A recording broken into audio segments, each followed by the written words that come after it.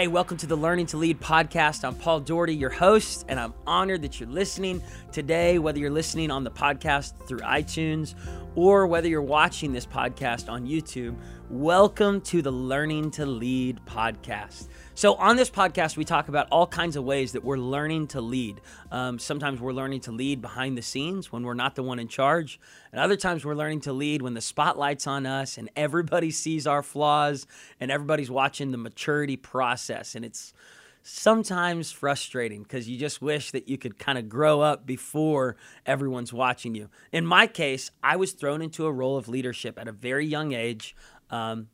29 years old, I became the leader of our ministry, the pastor of our church, the overseer of our Christian school, our Bible college, our Camp Dream Center, with 500 plus staff members at that time that I was in charge of. Since then, we have changed the amount of staff we've had, but still been able to have the same impact as far as people that we're reaching on a weekly basis. We're now right at 420 staff members, and I want to talk to you about that process of staff.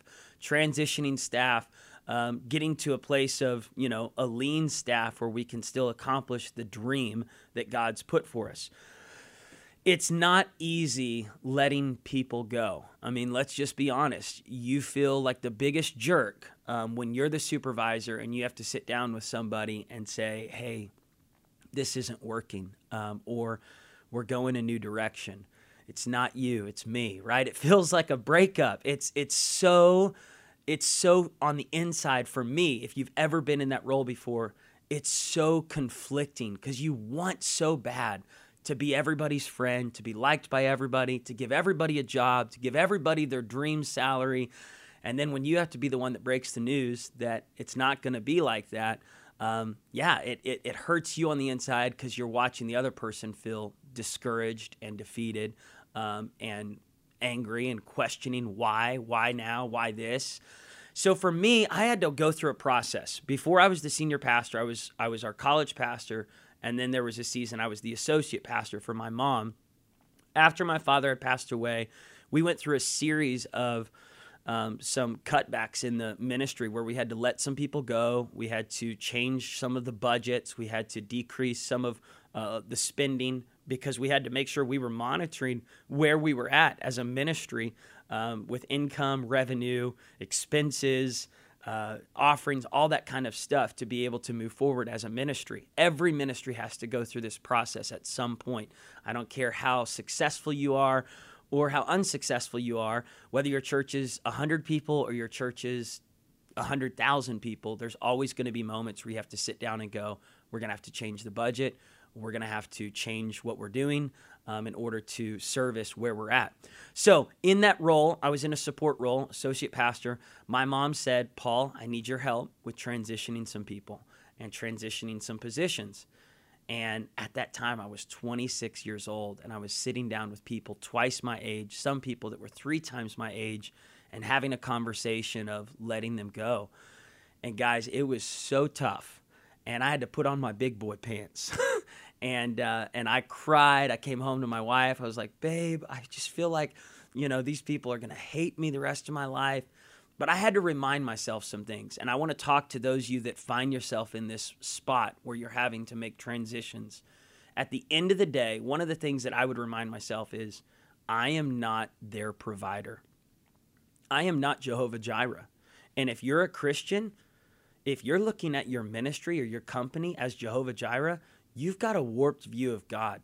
God is not a company. God is not a church. God is not a ministry that pays you a position or gives you a position. At the end of the day, we can't be that. I can't be everybody's savior. So I had to remind myself to take myself out of that role. The second thing I had to remind myself is that God is never surprised by any transition in this world, whether it's a transition of a key leader, and you might think, I don't know, sometimes God's probably been surprised or shocked by, a person who had a failure or a ministry that had to close the doors or a company that had to let go of 1,000 people. God's never surprised by any transitions, which means that God has good plans even for people who get let go, even for people on the other side of the transition that are trying to figure out what to do next, how we're going to make this work with a smaller staff, but still the same workload. And God has a plan through that transition. So I had to remind myself, I'm not God, and God's still in control. And I want to remind you with that, if you're letting someone go, or if you're making transitions in your staff, take yourself out of the place of feeling the guilt and the weight that now you're no longer providing for them, because you can't be their God. And then secondly, remind yourself, God has a plan for them. God has a plan for me and for them, for us and for them. And so we had to ask ourselves questions when we were making transitions. One, we had to say, who can we not let go? Who on this team helps make this thing happen? And then we had to look at the team and go, who is not putting in 100%? Who's not really bought in 100% with this ministry, with the staff, with this vision? Who's just kind of working for a paycheck? And that kind of helped us to look at where we needed to start making transitions, because we had to. We had no choice.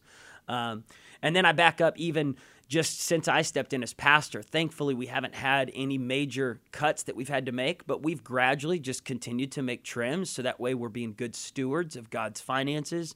We're able to give more to missions. We're able to save more in the storehouse. We're able to help more people locally with our outreaches and benevolence ministry. But we've had to look at areas and go, hey, are we still called to do that? Are we just doing something to do it? Is there things where we can save money? And then we would sit down with people and we would ask them questions. Do you still feel called here? Do you still believe in this ministry? Do you still like the idea of being a follower of Christ and what that looks like? Or are you kind of in a season where you're questioning everything? And in that case, maybe it's not the healthiest thing for you to be working at a church.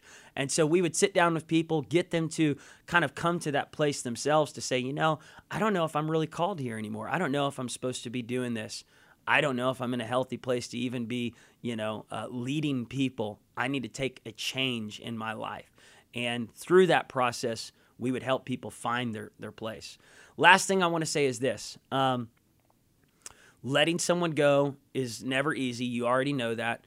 But also, sometimes the best decisions we can make is not just letting someone go, but maybe finding someone a different seat on the bus and asking them, hey, what if you were to still work here at this ministry, but work in another area, and begin to discover that someone is called, they're gifted, they're skilled, but they're in the wrong seat. Jim Collins says the main thing you want to do is find out who's supposed to be on the bus. Before you get somewhere, you want to know who's on your bus, and you want to make sure they're in the right seats. So there's been some shuffling in our ministry where we've said, this guy is called to be with us, this girl is called to be with us, but they're not in the right seat. So we're going to help them get in the right seat. We're going to go through a series of conversations, evaluations, and then we've discovered this person all along was called to be in this role. And when they get in that role, they nail it. And I've seen it happen. I don't want to go into details, but it's exciting right now. We're in the middle of some of those seat changes, and it's incredible just watching people step into the seat they were called to sit in. And so don't be afraid to make the changes in your ministry you need to make in the company. At the end of the day, remind yourself that you are a steward of God's finances, God's talents, God's people. And so you've got to take that authority, that courage, sit down, put on your big boy pants like my dad used to say, and then last but not least, remind yourself you're not God, you're not everyone's provider, and have the gentle conversations to say, hey, we need to go some new directions. We need to make some changes. I'm praying for you. If there's anything we can do for you, if you got questions, please send them my way. If you're in this process right now and you would like some prayer or help, reach out to us. You can find me on social media, Instagram, Facebook, Twitter, or on the YouTube channel. Just leave a comment or direct message. Love you so much. Keep on leading. Keep on learning. Your best days are right in front of you.